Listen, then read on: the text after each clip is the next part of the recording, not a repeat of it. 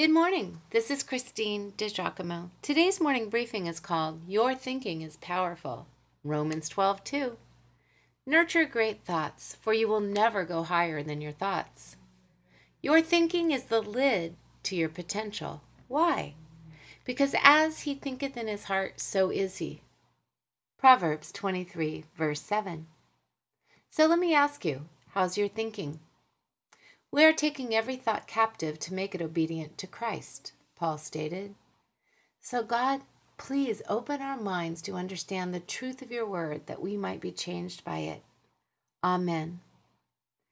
If it is true that we become what we think about, then our thoughts are very critical to our well-being, which is why we should value good thinking. Indeed, friends, place a premium on good thinking. Desire to be transformed by the renewing of your mind. That means be ready to be radically changed for the better by refreshed thinking patterns. Choose to think about that which is true, noble, right, pure, lovely, admirable. Are you ready? Take every thought captive, Paul wrote. It would not be there if it were not possible, but it requires personal action. We must take action in choosing our thoughts.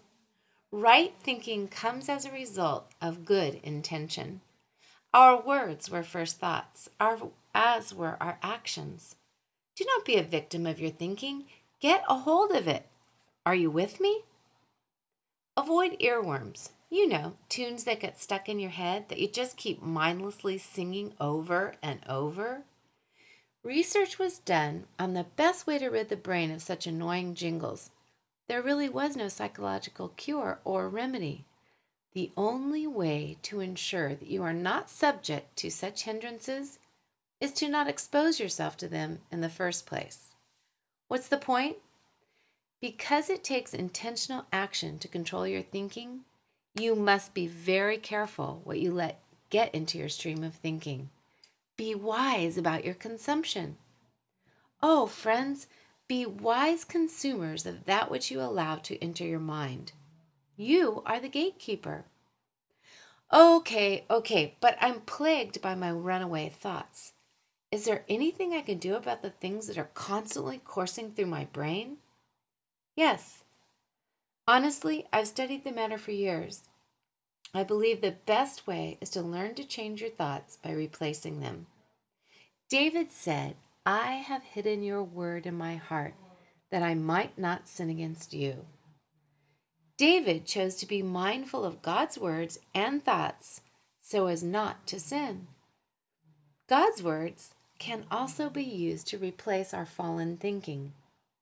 To purpose to think certain thoughts is next to impossible, but to replace the errant thoughts with virtuous thoughts is doable. Let's practice. What negative thoughts run over and over in your mind? Are you worried about the future? Change your worries about tomorrow by living in today. We live in uncertain times, don't we? Financial pressures and worries are immense, and they produce an unparalleled anxiety and cause disquiet within. Jesus looked at those he loved and said, Do not be anxious for tomorrow has cares enough of its own. I don't know about you, but I can just see him looking around. They may have even been sitting at a campfire. There could have been people in the marketplace wondering what the next day would hold. Don't be anxious for tomorrow. Sure, Lord, how do I stop being anxious? Trust me, he says. Trust me with all your heart, and do not trust your own understanding. In all your ways, everything you're doing, acknowledge me, and I will direct your paths. Let go. Trust God. If God's eye is on the little sparrow, and he said it was, rest assured he is watching out for you. Rest in that. Rest in him. And then live today. This is the day the Lord has made. Let's rejoice and be glad in it. Choosing to rejoice means we are choosing joy, and joy can only be felt and experienced in the moment. We know and we rest in the fact that the joy of the Lord is our strength. Do you know that feeling when your heart is filled with joy? Why, it seems your heart is soaring, that it has wings to fly.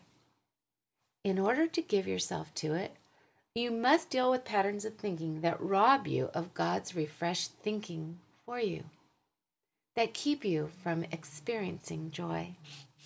First, seek God, and the rest will come. Ask Him to give you pure new thoughts, and He will. Go ahead, think on these things. Your thinking is powerful. You can be determined to become a wise thinker. Why not start today?